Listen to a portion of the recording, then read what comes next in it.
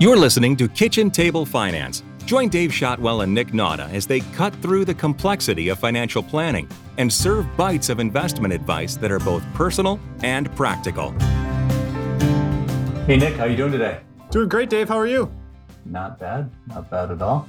Another Friday, another podcast. Here we go. We're getting up there. What is this, 25 now? 24 or 25. Right. Enough that we've lost count. That's a good thing, right? Yeah. Interesting investing topic today, and it's based on something we get asked about quite often. And I actually wrote this article back in 2019, the one we're kind of going off of today. So it's a little dated in a way, but I think still relevant to lead into some more relevant topics. We're going to talk about investing in new industries and new technology. I'm excited about this one. We've got some good examples of what to do and kind of how and why to do it. But also, like you said, as financial planners, people oftentimes make the assumption that we know everything about the stock market. And unfortunately, that's not true. As a matter of fact, I don't know about you, Dave. I won't speak for you, but me personally, I follow very, very few individual companies and very, very few industries. Mm-hmm. So it's always interesting when somebody comes in with an idea of investing in a new industry, because chances are I've never heard of it, or if I have, I don't know much about it. But it's still, people, I think in this day and age, are intrigued by it because there's stories out there of people making a whole lot of money by making the perfect investment at the perfect time. And so kind of what prompted this when I first made the notes for this story was back in the fall of 2019, so 18 months or so ago at this point. And, there was all this buzz about Beyond Meat, the company Beyond Meat, and they were creating a meat alternative, and the meat alternative industry was all brand new. And they had done their IPO a little bit before that, I want to say in the spring. But the big deal on that particular day was that they were inking a contract with McDonald's at the time. And so I got a couple of emails from clients that day, like, "Hey, is this something we should put some money into?" And it was actually up about 11% that day. Mm-hmm. And I kind of fell back on my stock answers of, well, the thing I always talk about with this, because I think it hits home with people, is that these new industries, it would be akin to trying to pick the right computer company to invest in back in the mid 70s to the early 80s, right? Right. And I kind of grew up in that era in the early 80s, and I was a bit of a computer geek. I know that probably shocks people, but one of my first paying gigs was helping teachers in my mom's school put their grades into their Apple IIs when I was in 5th or 6th grade. So or figuring out how to do it. And so it would be somewhat akin to trying to pick which computer company out of all the guys building computers in their garages in 1979, which one of those is going to become Apple and Microsoft, right? Right.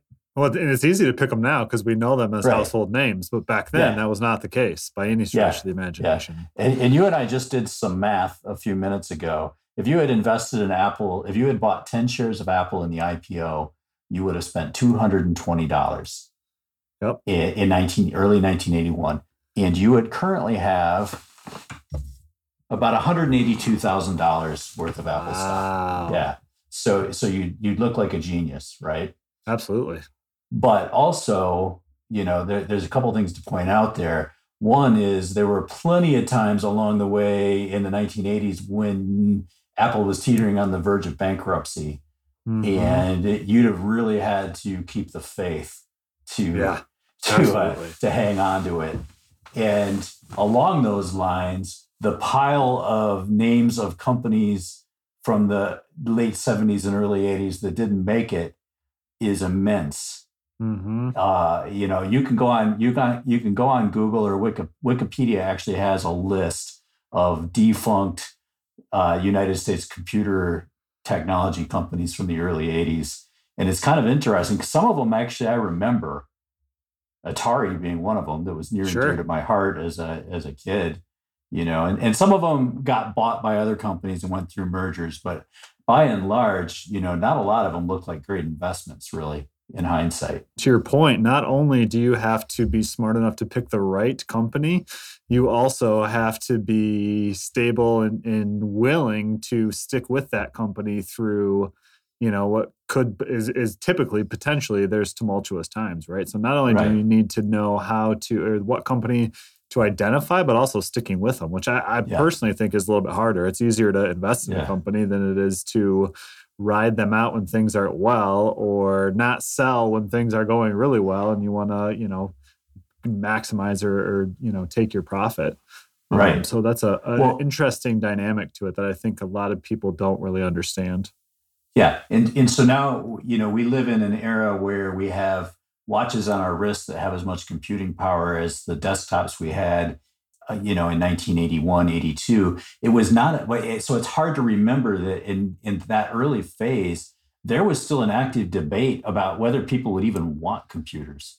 Yeah. And I remember my uncle was an attorney, and a couple of years later, it was a big deal when he talked about they were being proactive and going to get computers on the desktops of everybody that worked there.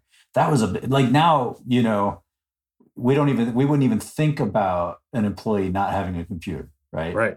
Yeah. But that was like, whoa, that's kind of a risk. We're gonna take that step. Right. And so, back to like the Beyond Meat example, we're still trying to figure out if that's even going to be a thing 5 years from now. And it may be, and it probably will be, but what's that going to, and what will that mean for the economy and the growth prospects of those companies?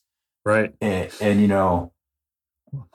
you just never know until these things develop. To your point, we're starting to see competition in that market, right? Mm-hmm. So there's Beyond Meat and Impossible, and a couple of other larger grocery chains are coming up with their own brand. But also, oftentimes, the industry disruptor isn't necessarily always the one that goes on to be the mammoth company. To that point, the latest news I've seen on Beyond Meat is that McDonald's has decided instead of working with them, they're going to create their own. Right. Yeah. McDonald's isn't exactly an industry disruptor. Right. And they don't necessarily like paying, normal prices for things anyway. So that's a whole other topic for a whole nother day.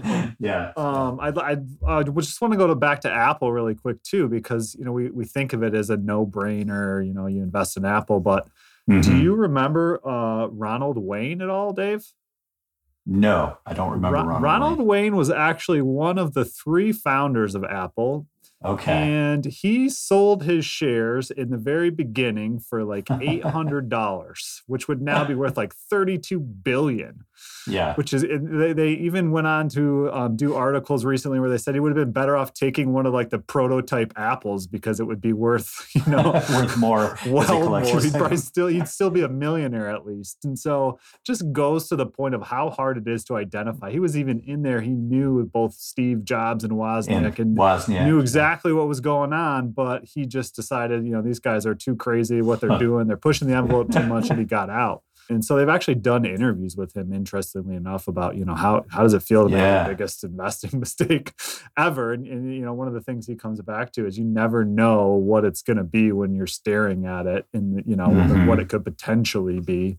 You have an idea, but you never really know. And so I always found that as an interesting one. And so I'll share with you a couple of my investment blunders or opportunities to get into a new industry, if you will. When I was a senior in college, this would have been 2004, I think. There was a lady that came in who worked for one of the broker-dealers, actually, and she was telling us about the careers in the industry and was talking to, and somebody asked her what stocks she liked. And so she actually gave us one that she couldn't technically recommend because it was under $10 a share. And it was Sirius Radio.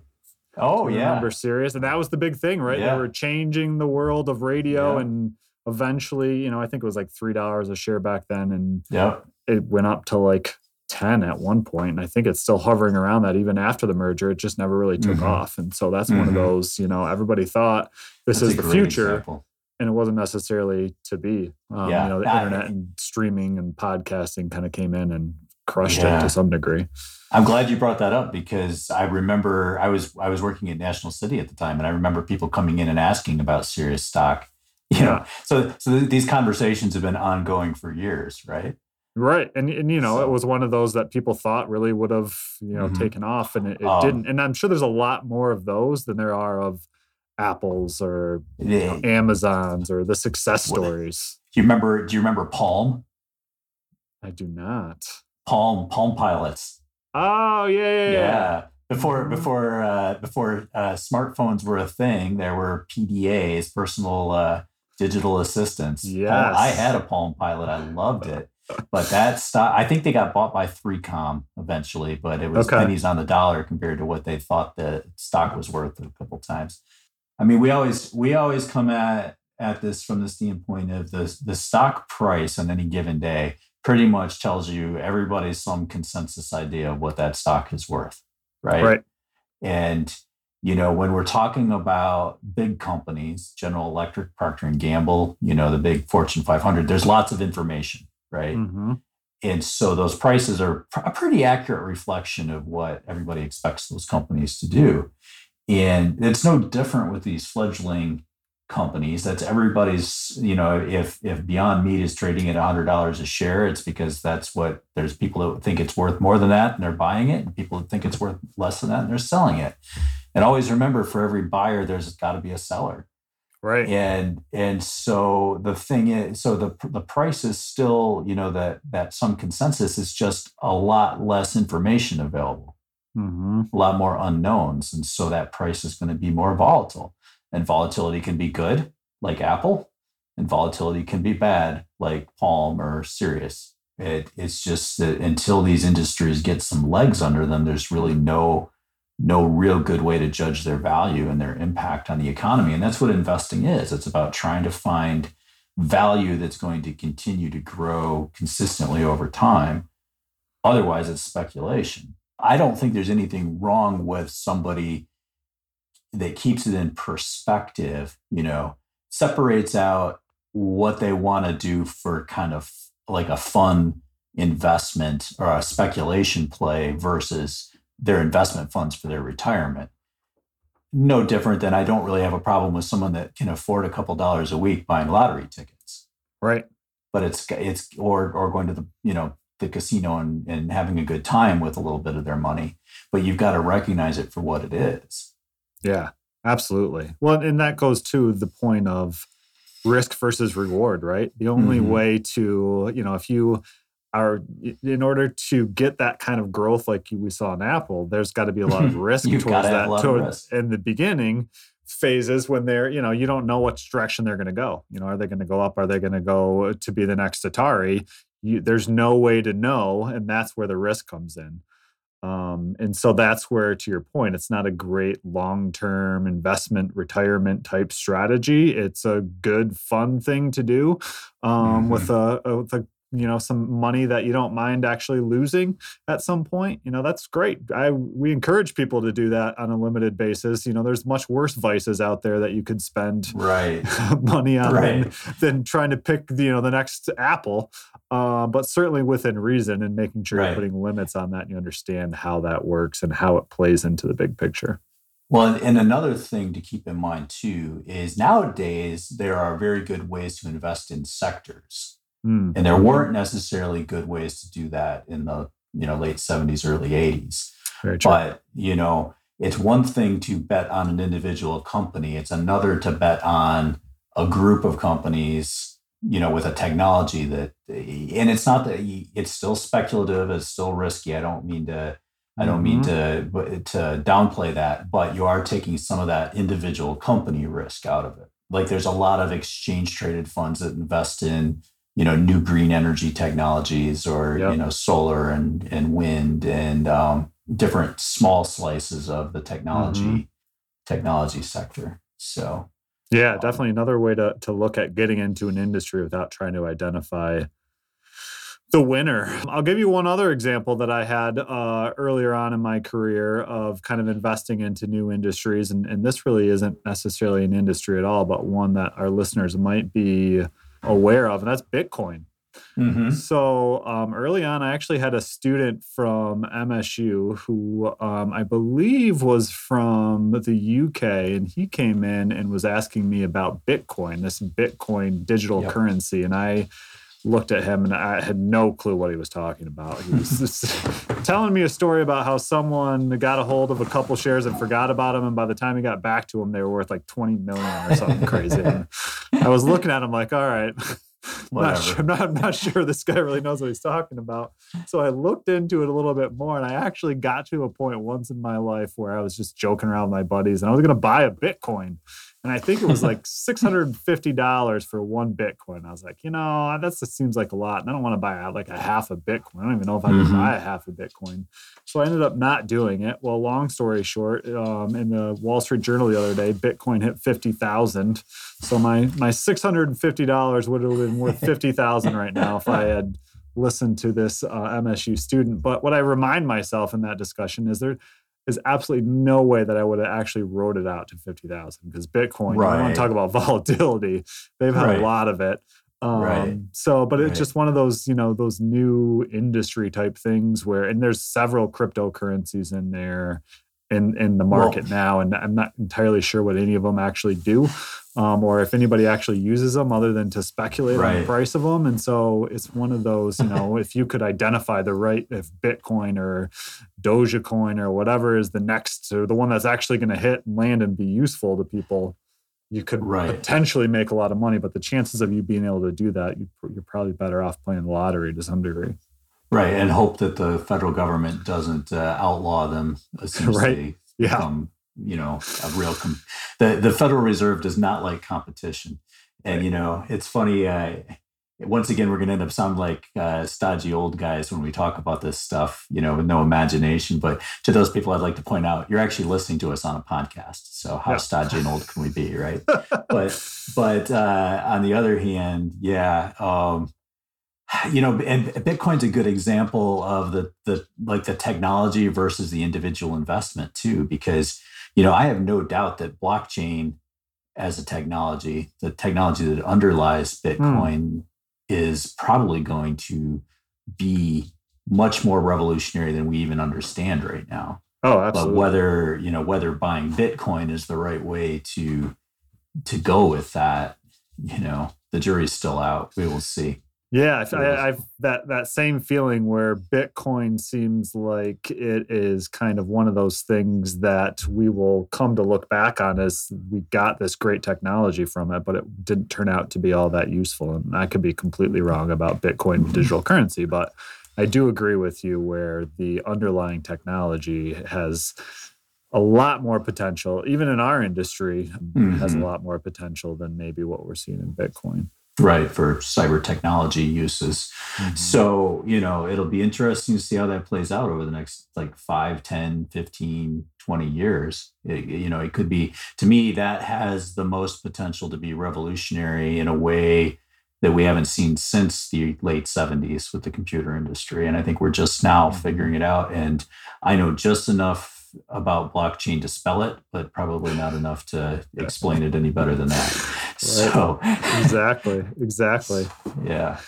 But we will see where that leads. And the other one that comes up quite often right now with younger clients and folks that we talk to is cannabis stocks and cannabis companies, because that's the fledgling darling of the investment world right now. Yeah, lots of companies right now, young industry, young companies making a lot of money. And so I think that grabs a lot of attention as more and more states are opening up the restrictions on cannabis. There's a lot of money flooding into that industry. And just like the computer industry, it's this kind of unknown of, first off, is it going to be legal in the United States at the federal level? And second off, well, how does that play into, which one of these many, many companies are going to be able to take advantage of that on the scale of what an Apple or Amazon or, a company would be able to do in order to take that kind of market share where you would make those kind of returns that we're talking about. Right. And, we always hate to make predictions, but my guess with that situation is, if the legal side of it gets sorted out, all of a sudden you'll see Altria and British Tobacco come in and say, okay, we want to be part of this business now, and we're just going to buy this company and that company, and the rest of you are just going to all get quashed like bugs. Yeah. And so you'll end up in a situation where one or two may be a bit of an exaggeration, but a handful of these companies thrive, not because they exist on their own, but because they get scooped up by the big guys that already know how to distribute a similar product anyway. Mm-hmm. And maybe I'm wrong on that, but that would be my guess, is that you're going to end up with a couple of big players owned by the biggest players, and the rest will go by the wayside. And that's really the way in any industry evolves. Look at the automobile industry over the last 110 years, 20 years. Look at, we joke that back in 1910, everybody was building a car in their garage, the way in Detroit, and the way in 1975, everybody was building a computer in their garage in Palo Alto and Austin, Texas. So, in the 1920s, there were 30 or 40 different national automobile brands. And, 10 years later, coming out of World War II, there were a handful, and they're all owned by three companies by then. Yeah. Pretty common thing. And I would agree with your sentiment that, I would have to think that Altria and British Tobacco are kind of licking their chops for this to come to fruition, so they can legally, get in and do the playing field and kind of take over, if you will. And they have the size and scale, like we talked about, to really push the industry. Impetus to find something new to do. Right. So, yeah, for sure. So we'll see how it plays out. I don't know. There's certainly some excitement and fun when you're talking about industries and particular stocks. But at the end of the day, we've said this a million times already on this broadcast that boring is usually the best when it comes to your retirement finances and your long-term outlook. That's right. There's no real shortcuts that make sense. When you think about how to, invest and be a long-term investor and be successful in the long-term way, the boring, methodical, not flashy, not trying to pick the next best thing and get rich quick is usually the way that most people are successful. You're always going to hear stories about the people that have done it the other way and have been very successful doing it. But what you never hear is the hundreds of people that tried to do it that way and fell flat on their face. I think that winds it up for today. Yeah, great topic, fun topic. Yeah, and as always, if you have questions on things or got an industry that you want our opinion on, certainly reach out to us. We'd love to give you our amateur opinion when it comes to stock picking in industries. But we like talking about this stuff, so for sure shoot that out to us. And if you have questions on how to be boring and methodical, we love doing that too. Yeah, we're good at that. All right, I will talk to you later, Nick. Thanks. Sounds great. Gather round and follow the Kitchen Table Finance podcast to learn about money and simple ways you can invest right now. You can find more practical advice at srbadvisors.com and contact the team for personal planning by emailing info@srbadvisors.com.